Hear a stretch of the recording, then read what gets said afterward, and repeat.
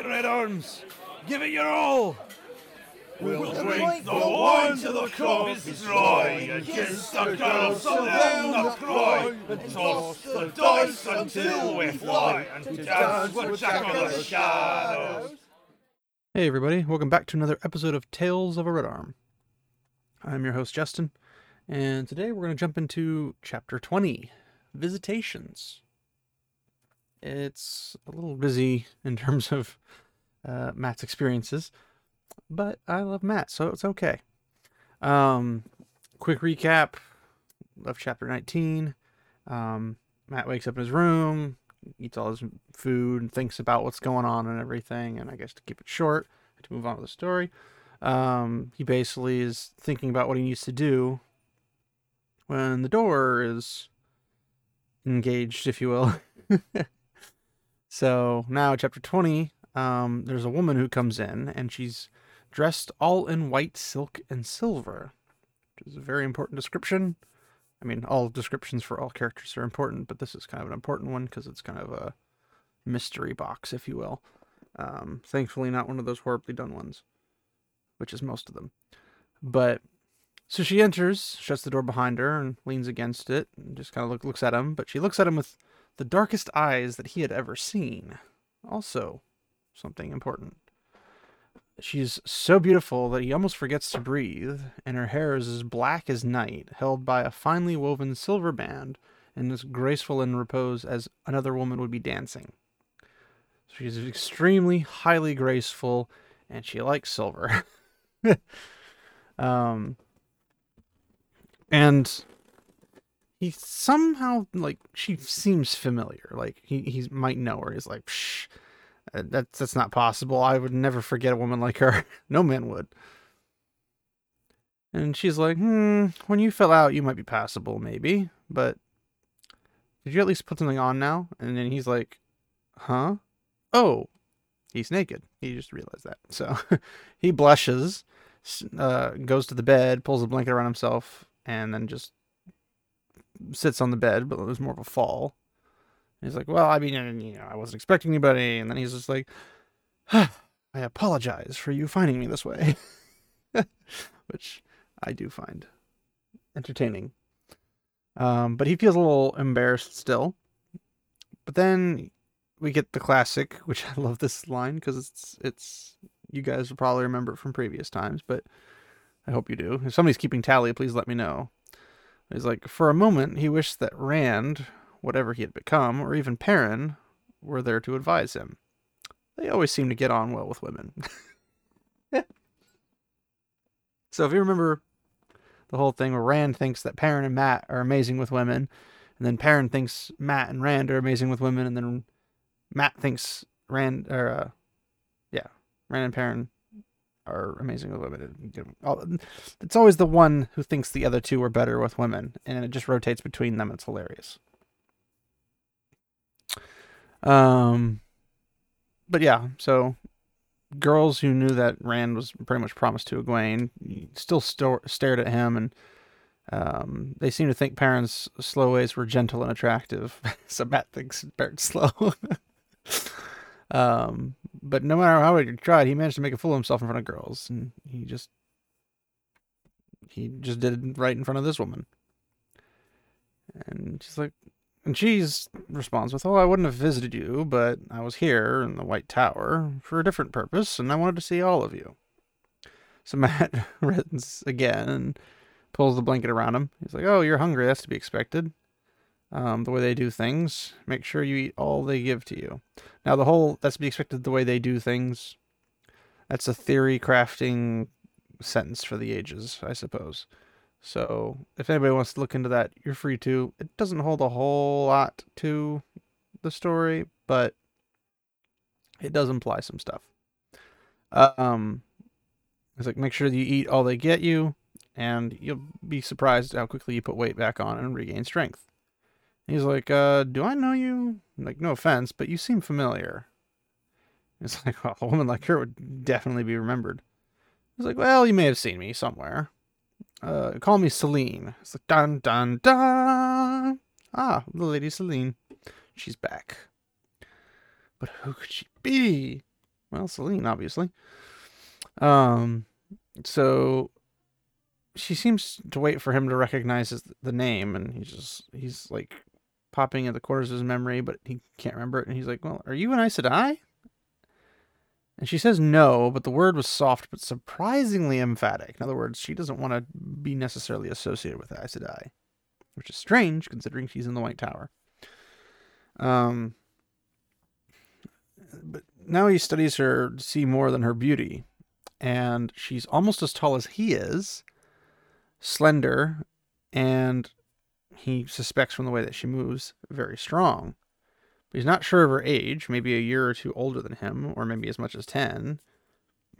But her cheeks are smooth.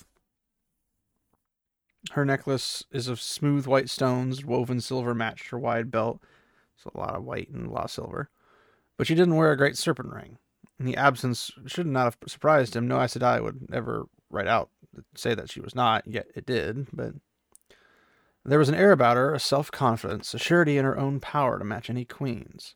And something more that he associated with Aes Sedai. He's like, any chance you're a novice?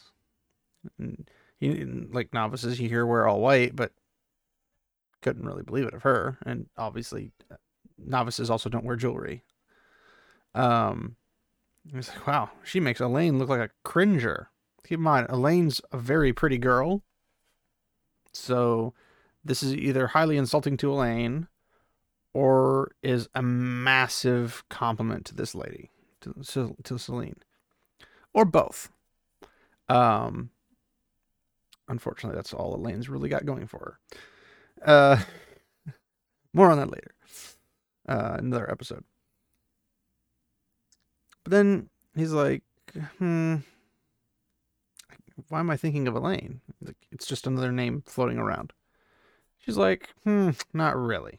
Let's just say I am someone whose interests coincide with yours, and the Aes Sedai mean to use you, but you'll like it in the main, I think, and probably even accept it. There's no need to convince you to seek out glory. And he's like, use me? And he's thinking, like, Rand. They probably want to use Rand, but why would they want to use me? It's like, there's no bloody use for me. Like, they can't have. And he's like, what do you mean? I'm nobody important. I'm no use to anyone but myself. And what do you mean, glory? He's like, oh, I know that would pull you, above all. So his memories are causing him to have some issues thinking, but her smile makes his head spin. So he scrubs a hand through his hair, and the blanket slips, and he catches it before it could fall. And he's like, hey, now listen, they are not interested in me. And he's like, well, what about sounding the horn? In his head. Like, I'm just a farmer. And like, well, maybe they think I'm tied to Rand in some way. Well, at least not what Varen said. And he's like, not sure what Varen had said or Moraine, but he thought the Aes Sedai knew nothing at all about Rand. And he wants to keep it that way, or at least till he was a long way gone. Like, just a simple countryman. I just want to see a little bit of the world and go back to my Dallas farm. But then he's thinking, but what does she mean, glory? So Selene shakes her head as if she had heard his thoughts. It's like, you are more important than you obviously know, and definitely more important than the Aes Sedai know. The so-called Aes Sedai. Keep that tucked away for later. It's like, you can have glory if you know enough not to trust them. He's like, well, you certainly sound like you don't trust them. And he's thinking, so-called? He's like, are you? And he doesn't want to accuse her of it. And he's like, oh, a dark friend? Ha! One of those pathetic followers of Baal-Zaman who thinks he will give them immortality and power. I follow no one. There's a man who I can stand beside, but I do not follow. And Matt's like, of course not. Blood and Ashes, a dark friend wouldn't name herself. Dark friend. It's like, well, probably has a poison knife if she is. But he has a vague memory of a woman dressed as nobly born, but a dark friend with a deadly dagger in a slender hand.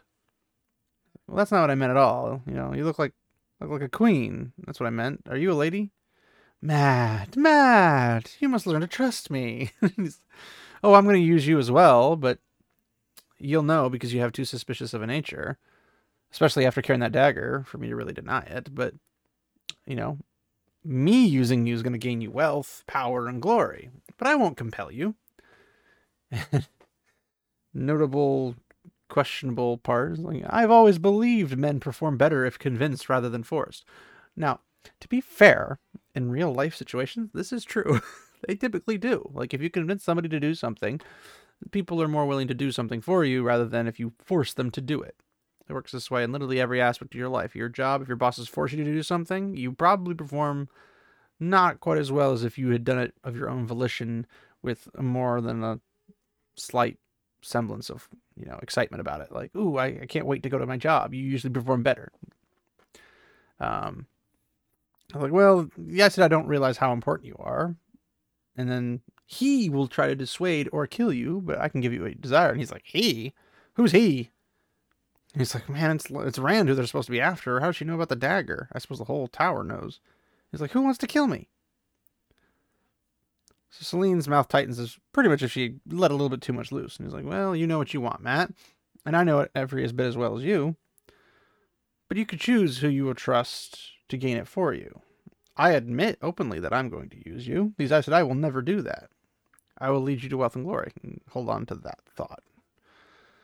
And he's like, they'll keep you tied to a leash until you die. And I was like, well, you're saying a lot, but how do I know if any of it's true? How do I know I can trust you any more than I can trust them? It's like, well, by listening to what they tell you and what they do not. Would they tell you your father came to Tar Valon? He's like, well, wait, my dad was here? It's like, well, a man named Abul Cawthan and another named Tam Al'Thor. They made themselves nuisances until they gained an audience. I have heard, wanting to know where you and your friends were. And Swan Sanche sent them back to the Two Rivers with empty hands, not even let them know you were alive. Will they tell you that unless you ask? Maybe not even then, because you might try to run away home.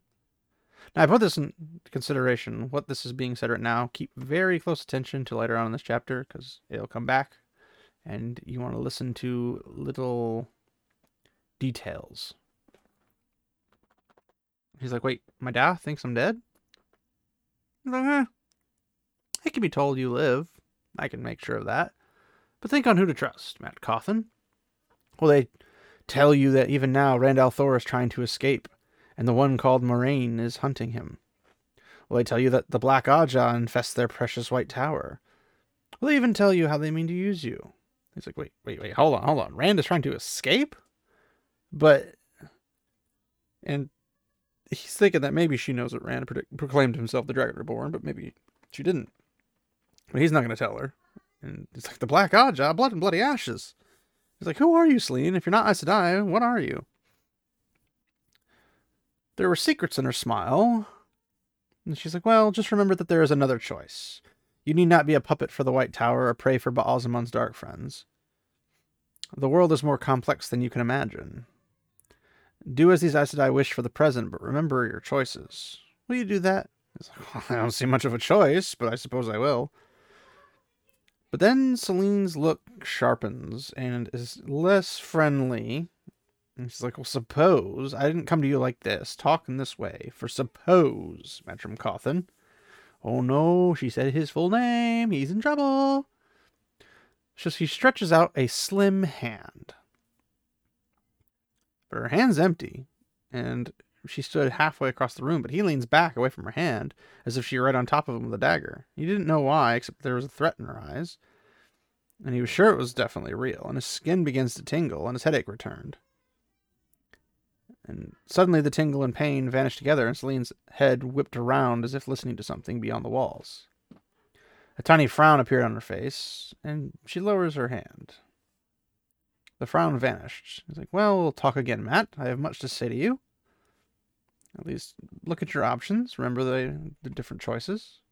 There's a lot of hands that would want to kill you, and I alone can guarantee you life and all you seek if you just do as I say. But then she just slips out the door, silently and gracefully as she had entered. Matt lets out a long breath and sweat's dripping down his face, and he's like, who in the light is she? He's like, probably a dark friend. Except that she had sounded somewhat contemptuous of Ba'alzamon as she was of the Aes Sedai. And dark friends of Ba'alzamon, or spoke of Ba'alzamon the way that anyone might speak of the Creator. And she had not asked him to conceal her visit from the Aes Sedai. He's like, wait, great. I'm just going to go up to the Aes Sedai, say, pardon me, Aes Sedai, but this woman came to see me. She wasn't Aes Sedai, but I think she may have started to use the one power on me. And she said she wasn't a dark friend, but she did not, but she did say that you meant to use me and the Black Oddjaws in your tower. Oh, and she said I was important. I don't know how. You don't mind if I leave now, do you? Yeah, that sounds that silly. So now he's thinking that he should leave. And the idea is better and better by the minute. He slides awkwardly off the bed and goes to the wardrobe. Let me get a little bit of a detail on his wardrobe. So his boots were on the floor inside, and Matt loves his boots. You'll find that out later in the series. And his cloak hung from a peg under his belt, with pouch and sheathed belt and knife. It was just a country knife with a stout blade, but it could do as much as any fine dagger. The rest of his clothes, 2 sturdy wool coats, 3 pairs of breeches, half a dozen linen shirts and small clothes. All have been brushed, washed, and everything neatly folded. But he feels the pouch hanging from the belt, and it's empty, but its contents lay kind of jumbled on a shelf that had been pretty much emptied from his pockets. So he pushes aside a whole bunch of items that don't really mean very much, and he finds his little wash leather purse and tugs it open. And pretty much what he remembered. 2 silver marks and a handful of copper. And he's like, I'm not going to get very far on that. And a year or 2 ago, he might have been thinking, hey, that's a lot of money. But then he had left Emond's Field, and not so much anymore. And he looks back onto the shelf, and he's like, where are they? And he's trying to think that maybe the Aes Sedai had thrown them out, the way his mother would if she ever found them. He's like, where? And I was like, oh, thank gosh. Thank the creator, thank the light. And in the back, behind his tinderbox and a ball of twine, was his 2 leather dice cups. They rattled as he pulled them out, but he still popped off the tight-fitting round caps. Now, I found that to be a really cool description, the tight-fitting round caps, mostly because there was a website called Taviran Tees that used to have the rights to sell like merchandise, like official merchandise for the Wheel of Time. And they had it up until Amazon purchased the rights to make a show and have merchandise and everything. But while they had it, they had this dice cup that I really, really, really wanted. Because again, Matt's my favorite character.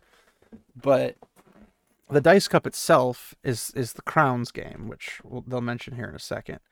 But it's literally described like this. It's like a leather dice cup, and it has this little screw-on type round cap on it. So I thought that was kind of cool because that's literally what I have. But yeah, so he sees everything. There's 5 dice carved with symbols for crowns and 5 marked with spots. The spotted dice would do for a number of games, but most people seem to play crowns. And crowns is essentially poker, but with symbols on dice instead of pips. So they have their own little thing, and the instructions came with the dice cup I got, where essentially you get 3 of a kind, 4 of a kind, a full house out of dice, and all that type of stuff, and that's how basically you decide who wins when they both roll. So it's a cool little game system. I have to say it'd probably be really hard to remember what everyone gets in the instance, but it is what it is. It's like, well, at least with these 2 marks, you'd get enough to make him be able to get far away from Tar Valon, away from Aes Sedai and Selene both. But then there's a knock on the door, followed immediately by the door opening. And he whirls around, and then the Amaryllis seat and the Keeper of the Chronicles just waltz right in. And he could have recognized them even without the Amaryllis' broad striped stole and the Keeper's narrower blue stole. And he had seen them once, and only once, a long way from Tar Valon. He couldn't forget the 2 of the most powerful women among the Aes Sedai. So Upon seeing him standing there, the Amerlin's eyebrows popped up, and his purse and dice cups in his hand is like, you're not going to be using those for a while and not need them. Put them back and get back to bed before you fall on your face. And he hesitates, wanting to puff up his chest kind of thing. And the two Aes Sedai just look at him, dark eyes and blue, appearing to read his every rebellious thought. And he did as he was told, holds the blanket around him, and just trying to lay down straight as a board. Not sure what else he's going to do. He's like, oh, so how are you feeling? He puts a hand on his head, and he feels goosebumps, because it's the one power. This is what I am personally of the belief that it is a delving, which I believe we've covered on this. I mean, again, we're 100 episodes in. It's kind of hard to remember every little detail I've covered, but delving just basically means it's checking to see if there's anything wrong with the body, kind of thing. Basically, like it's a health checkup. It can also notify the user of any potential issues. But he's like, oh, I'm fine, even though he feels like a chill, and it's not necessarily the one power that he gets the chill from. It could be the fact that the Aes Sedai who's touching him using the one power gives him the chill, not that he's cold. He's like, well, I'm just ready to be on my way. Just let me say goodbye to Gwen and Nynaeve, and I'll be out of your hair. I'll go, Mother. Moiraine and Varen hadn't really seemed to care how he talks, but this is the Amyrlin seat. Oh, nonsense, she responds with it. Like, well, men always seem to refuse to admit they are sick until they're sick enough to make it twice as much work for women. Then they claim they're well too soon with the same result. The keeper glances at Matt and nods. He's like, yeah, this one cannot claim me as well. He can barely stand up. At least he ate everything on his tray. Like, well, I'd be surprised if he had left enough crumbs to interest a finch. And he's probably still hungry. He's like, well, I could have somebody bring up a pie or maybe some cakes. He's like, he's got a little too much that he can hold for now. I don't want to bring it back up. Won't do him any good if he throws it all over the floor. And Matt's like, when you get sick, you become invisible to women unless they're actually talking to you. And then they took at least 10 years off your age. Nynaeve, his mother, his sisters, the Amyrlin seat, everyone did it. He's like, I'm not hungry at all. I'm fine. If you let me put my clothes on, I'll show you how well I am. And I'll be out of here before you know it. And they both look at him. He clears his throat and he's like, Mother. And then the Amyrlin snorts. It's like, well, you've eaten a meal for 5, and you'll eat 3 or 4 like it every day for days yet, or otherwise you'll starve to death. And then we get some very important information of how in bad shape he was. You've just been healed from a link to the evil that killed every man, woman, and child in Eredhol, aka Shadar Logoth. And no less strong for near 2,000 years upon waiting for you to pick it up. It was killing you just as surely as it killed them. That's kind of a big deal. And it's not like having a fish spine stuck in your thumb. We nearly killed you trying to save you. He's like, I'm not hungry. And then his stomach growls really loudly. Everyone's like, I read you right the first time I saw you. I knew right then you'd bolt like a startled fisher bird if you ever saw someone trying to hold you. Good thing I made some arrangements. He's like, what kind of arrangements? And they look back, and their eyes feel like he's being pinned to the bed by them. He's like, well, your name and description are on the way to the bridge guards and the dock masters. I'll not try to hold you inside the tower, but you will not leave Tar Valon until you are well. Should you try to hide in the city, hunger will drive you back here eventually, and if it doesn't, we will find you before you starve. He's like, well, why do you want me so badly? Why do you want to keep me here? Why would you care if I starve or not? I can feed myself. And the Amyrlin gives a small laugh with a little bit of amusement.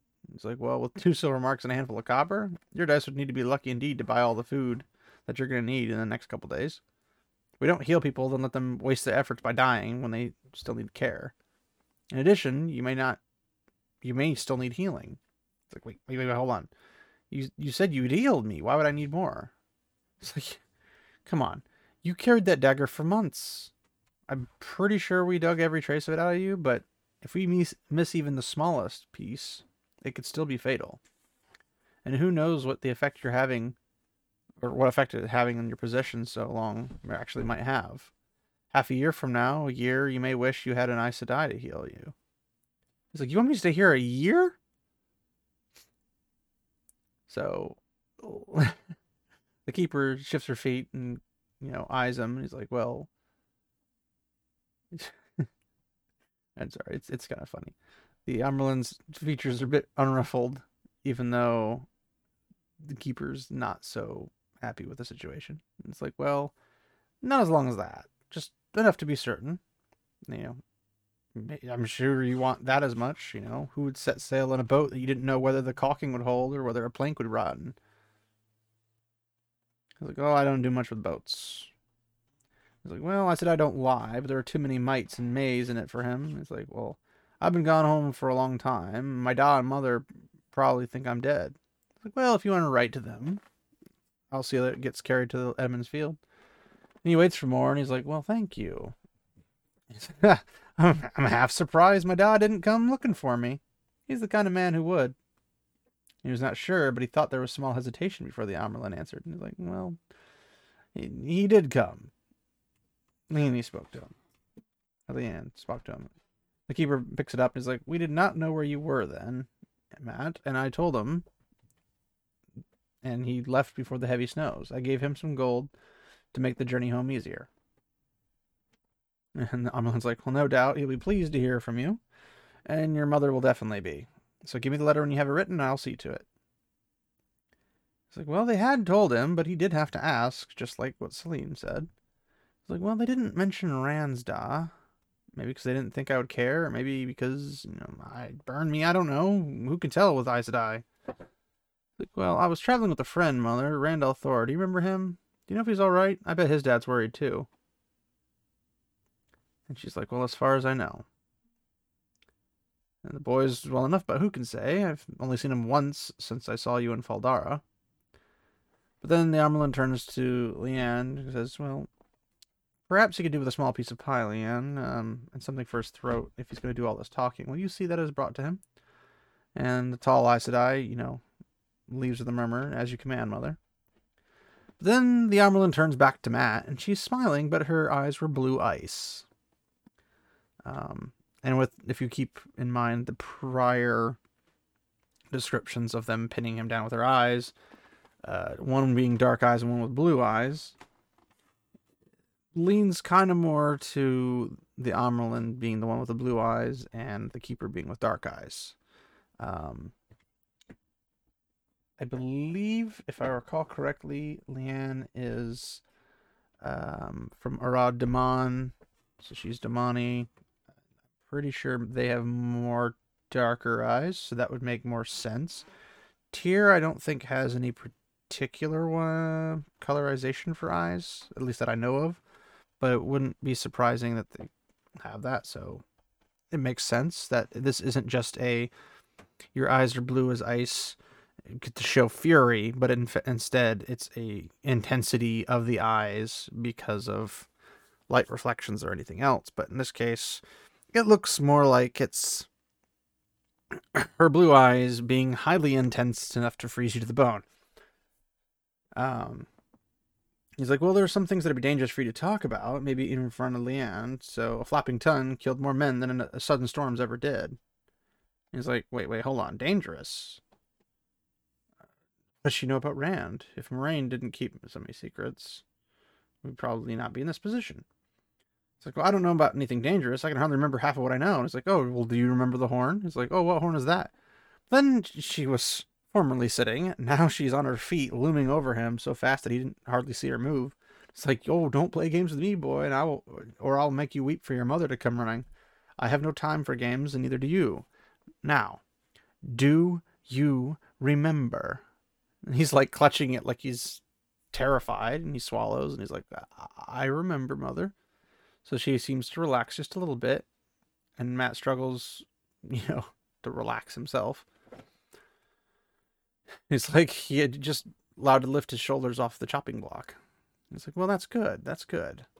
Do you know that you are linked to the horn? And he mouths the word like linked. Like, what? He's like, well, I did not think that you knew. You were the first to blow the horn of Valir after it was found. For you, it will summon dead heroes back from the grave. But for anybody else, it's just a horn, as long as you live. And he's like, wait. So long as I live? It's like, yeah. He's like, and you could have let me die. And she's like, yep. And then you could have anyone you want blow it, and it would have worked for them. Yep. Blood and ashes. You mean me to blow it for you. When the last battle comes, you mean me to call heroes back from the grave to fight the Dark One for you. Blood and bloody ashes. And she pops her elbow on the armchair and pops her chin on her hand and is like, would you prefer the alternative? Her eyes never left him. He's like, remembering the alternative, and he's if someone else to sound the horn. He's like, well, you want me to blow the horn? Then I'll blow the horn. I never said I would not, didn't I? The arm was like, Matt, you remind me of my Uncle Juan. No one could ever pin him down. He liked to gamble too, and he'd much rather have fun than work. He died pulling children out of a burning house. He wouldn't stop going back as long as there was one left inside. Are you like him, Matt? Will you be there when the flames are high? And he can't really look her in the eyes, but he steadies his hands and his fingers pluck irritably at his blanket. He's like, I'm not a hero. I just do what I have to, but I'm not a hero. He's like, well, most of those we call heroes only did what they had to do. I suppose it'll have to be enough, at least for now. But you can't speak of anyone about this, especially with the horn. Just me and you. Or the link you have to it. It's like, well, it's like, for now, it's all you're going to bloody get, now or never. It's like, well, I don't mean to bloody tell everybody. And then she arches an eyebrow and he's like, I don't want to tell anyone. I wish nobody knew. And why do you want to keep it a secret? Don't you trust Aes Sedai? But then he thinks he had gone too far. Her face hardens, and her look could have carved axe handles. She's like, well, if I could make it so that only people here that knew were you and me, I would. The more people who know a thing, the more the knowledge spreads, even with the best will. Most of the world believes the Horn of Valir is only a legend. And those who know better believe one of the hunters has yet to find it. But Sheol Ghul knows it has been found, and that means at least some dark friends know. But they don't know where it is. And if the light shines on us, they do not know you sounded it. Do you really want dark friends coming after you? Or halfmen? Or other shadow spawn? They're going to want that horn, and you must know that. It'll work as well for the shadow as for the light. But if it's to work for them, they must take you or kill you. Do you want to risk that? And he's like, wait. Are you telling me that dark friends could come here after me? I thought that White Tower would keep them out. Then he remembers what Selene had said about the Black Aja and wondered what the Amulet would say to that. He's like, well, that's a good reason to stay, don't you think? But then she gets to her feet, smooths her skirts, because it's the classic. All right, rest, my son. You'll feel better here soon, so go ahead and rest. So she closes the door softly behind her. And then Matt just lays there for some time and just stares at the ceiling. And he doesn't really, he kind of notices, but doesn't really pay attention to it when a serving woman comes in with a piece of pie and another pitcher of milk. Takes the old trays that are empty dishes and heads out. And his stomach rumbles loudly at the smell of warm apples and spices, but he doesn't pay any mind to either of them. He's like, the Armelin thinks that she can keep me in like a sheep in a pen. But then Selene, who in the light is she? What does she want? Selene had been right about some things, but the Armelin had told him that she meant to use them, and how. At least in a way. And there were too many holes in what she had said to suit him, but too many holes that she could slip something deadly through. The Armelin wanted something, and Selene wanted something, but he was the rope they were tugging between them, and he'd rather face Trollocs than caught between those two. There had to be a way out of Tar Valon. A way out of both of their grasps. But once he's beyond the river, he could keep out of Aes Sedai hands, and Selene's, and Darkfriend's even then. He was definitely sure of that. There had to be a way, and all he could do was think about it from every angle. The pie grew cold on the table. And that's the end of the chapter. Very political maneuvering, a lot of subtle hints, undercutting, that kind of thing. But I did want to kind of go over some of the things that Celine had mentioned, if I remember correctly. Let me find it. Will they tell you that now Rand al'Thor is trying to escape? One who calls Moraine is hunting him. Will they tell you that the Black Ajah infest their precious tower? Will they tell you how they mean to use you? These kind of things, and you're like, what's going on? And she's like naming off these things, and some of them happened not necessarily the way that Celine was thinking, but some of them happened the way she said, and other things didn't happen the way she said. And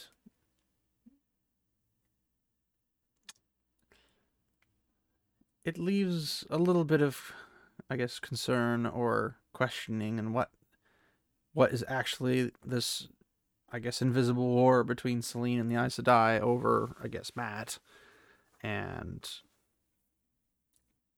what's going to happen because of it. Now, there's a lot of description, a lot of detail in terms of who is going to do what. In terms of, like, we get the outfits, we get the appearances, but then we get this subtle hints at descriptions of essentially what both Celine wants to do and the Amyrlin wants to do. And then we get even little hints of what Mat wants to do. And also his descriptions of his things as well. And this mystery box isn't just Celine. It's kind of three things. There's Celine, there's what Mat wants to do, and there's what the Amyrlin Seat wants to do. Now, what Celine wants to do is probably the greatest, I guess, mystery to the reader, just because we're not really familiar with who she is in every aspect of detail at the moment. And her game seems to be something else than what you might expect. And Mat's is pretty straightforward. He just wants to get out of Dodge and go make some money on the way so he can, escape everyone and get to wherever he wants to go, which is either home or adventure a bit. And then you have the Amyrlin, which is probably a bit more straightforward because the first two aren't really mentioned until now. Like, Mat in the previous books had mentioned, like, here's what I want to do. But we didn't see a whole lot of it. Celine, we only know because what she specifically states.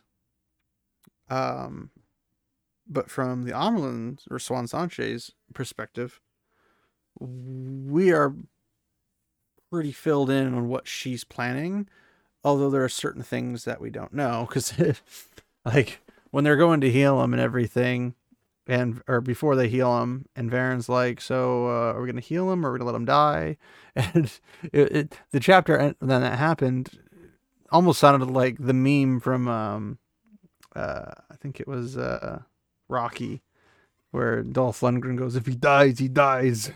It's just like, it kind of threw you off for a second, and then all of a sudden it kind of flipped back the other direction. So it's kind of like, can we the reader, the viewer, trust what we're hearing enough to know that they're doing it a little bit differently than what we were going to originally expect? So I do like that there's a lot of mystery to this, and I'm not really a fan of the mystery boxes, but as the viewer, as opposed to the characters, because there are two different perspectives. You have the characters who have this I don't know what they're thinking, or I don't know what they're thinking, or I don't know what they're thinking, or those guys are thinking. What are those both thinking? And it kind of like, it's always from the character's perspective. They know a lot less than the reader, because the reader gets it from multiple perspectives in a lot of situations. For example, if Matt and Rand are traveling to Caemlyn in the first book, their experiences are what they can see. We see everything from Rand's point of view. So we don't see a whole lot from Matt's point of view, but we see what Matt is reacting to, how he reacts to things, that kind of stuff.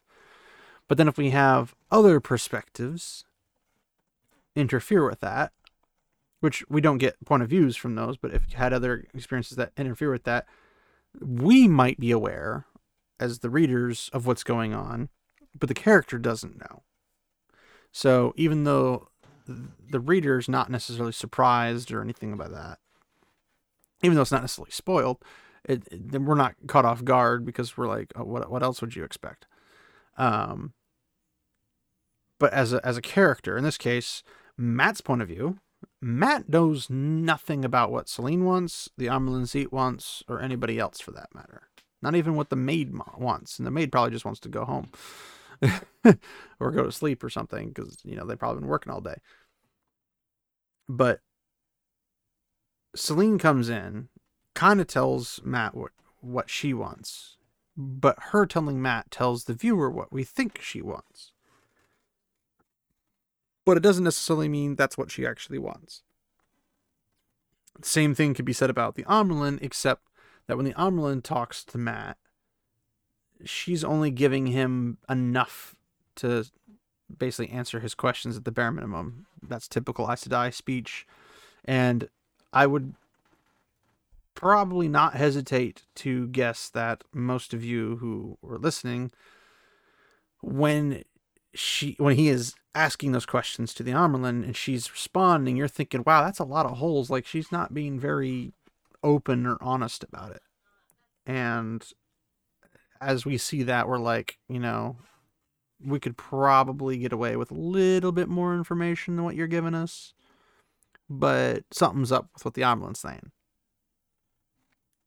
And you'd be correct. Like, that's just Aes Sedai speech. Like, they're not very direct and honest with people, but they don't lie, but they do omit quite a bit. Especially, like, nothing was said about, and here's the funny thing, is that mentioning his dad coming to see him, like, after he's like, oh, I'm surprised my dad didn't come see me, and she's like, oh, well, he did. Like, mentioning that Tam al'Thor came with him, one, doesn't add much to the conversation. It's not going to be necessarily like, oh, I didn't think that would happen, or anything like that. But her not mentioning it is probably because not many people probably know about his tie to Rand, and Leanne may or may not, but as much as we know from Swan's perspective, nobody knows about Rand except for Moiraine, Varen, herself, and I think that's it. There might be one more. I can't remember. There's so much information to remember in this series. But, so, like, at this point, Leanne doesn't even know. So bringing up Rand's family and drawing attention to Rand is something that, obviously, the Amyrlin doesn't want. So, not automatically adding that in is the safer route for Matt. Or, well, not, I should say, for Swan, but Matt also, in a way, is safer for him, because if less people know about his tie to Rand, if anybody is chasing Rand or pursuing Rand, they don't know he's tied to him, thus he has a smaller target on his back. Now, if he was like, hey, I had two friends, Rand and Perrin, I'm surprised their parents didn't come for him, which is funny because Tam comes, Abel comes, but Perrin's family doesn't come. Interesting details. I wonder why that is. Well, I guess you'll have to tuck that away for later. But yeah, so the different point of views and stuff, we know more than what Matt knows, while we know the exact same things Matt knows. So we know everything that Matt knows, but we know more because of prior experiences. And this is one of the things I love about multiple point of view character instances, because despite knowing more than the character, we can still be surprised. Like, even though there's like a mystery box of who is Selene, or how am I going to get out of the White Tower, or what does the Amerlin actually know? Like, knowing what the Amerlin knows doesn't make her ultimate plans of what to do with them no less of a mystery. So we still technically have 3 mysteries on our hands, but we have more clairvoyance on what the Amerlin has planned than we do of what Selene or Matt has planned. Because Matt doesn't really know. He's kind of just guessing, like, well, I can go gamble, I get some money, and I can get out of the city, and whether it be go walking across a bridge or taking a boat, it doesn't really matter. But as long as I'm on the other side of it and people will leave me alone, I'm good. That's basically all he has planned, but it's not much of a plan as much as just like the beginnings of maybe what could potentially, possibly, might be a plan. And it'll get bumpy, don't worry. There's plenty of suspense in this series. But yeah, so that's the end of the chapter. I know I probably did a little bit more diving into that than is probably necessary. But it popped into my head, so I was like, well, why not do it? So yeah, that was more of a deep dive than I probably usually do. But the pieces were available, so why not put them together?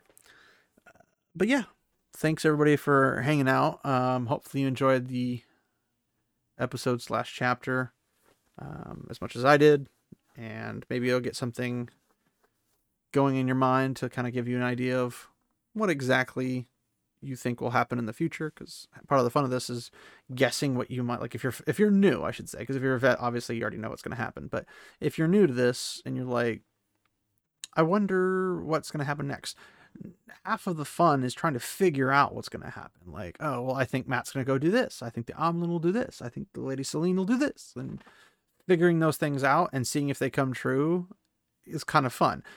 Odds are you're not gonna, and it won't happen the way you want it to, or I'm not saying that you want to, but what you think will happen, just because there's a lot more cogs in this machine than you might give it credit for.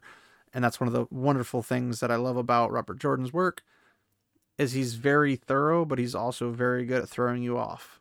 And some things, like, you're thinking, oh, he won't do this. This is too obvious. And he does it and he does it and does it. And it's like, wow, that's surprising. And then you get to a certain point and all of a sudden it's like, is he still going to be going straight? Like, this is too obvious. And then all of a sudden he just swerves so hard, you just like get thrown off the horse. It's great. Or a cliff, depending on what you're on. Just don't ride your horse too fast. You might go off the cliff instead of turning. But yeah, thanks everybody for hanging out. And if you'd like to make a comment or anything on what's been said, or if you want to correct me or question me or anything, feel free to send me a message through my Gmail, which is talesofredarm@gmail.com. Or you can reach out on Facebook and just message or leave a comment on something. Or, you could reach out on Twitter @talesofredarm. Just any way that would be easy for you to reach out. Probably directly through Gmail is probably the easiest way, but I'd love to hear from you guys and answer any questions or anything like that, and maybe throw something into an episode. But also, I'd like, if you guys are listening on Apple Podcast, if you could give the podcast a 5-star and a good review. I greatly appreciate it, as it lets more people know about the podcast, and would also give more people to come in with more dialogue, more questions, more interactions, and I think it could be fun for the podcast. So definitely would appreciate that. I probably won't remember to ask that every single episode, so don't worry, you're not gonna get a whole lot of advertisement in that regard. But it'd be nice to get more people involved. Definitely would make me doing this for however many years worth it. But yes. Also, if anybody is interested, there is the frosted mug that the podcast has. You can go to newcreationsbyjen.com/products/Tales of a Red Arm Frosty Mug. Collect them all. There is a wonderful little frosted mug. It's a standard frosted beer glass, 16 ounce with handle. It's got the artwork from the podcast on it. A thick star bottom, thumb grip handle.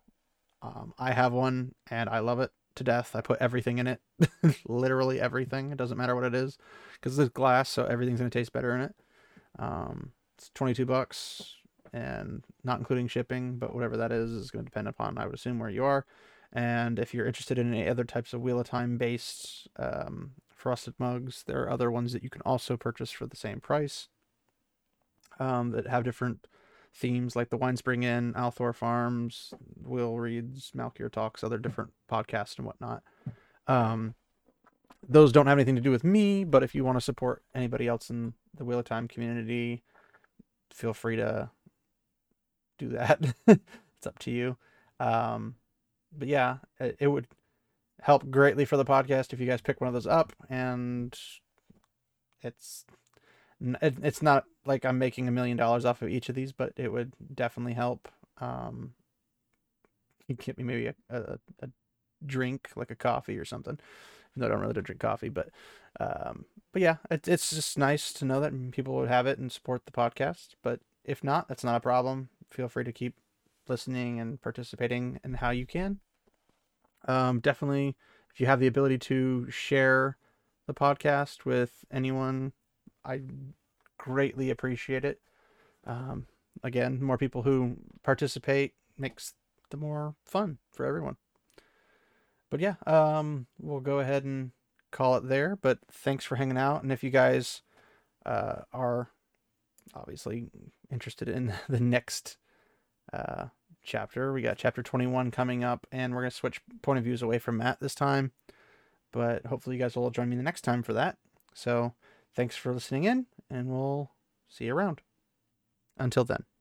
We drink all night and dance all day, and on the girls we'll spend our pay. And when we're done, then we'll away to dance with Jack of the Shadows.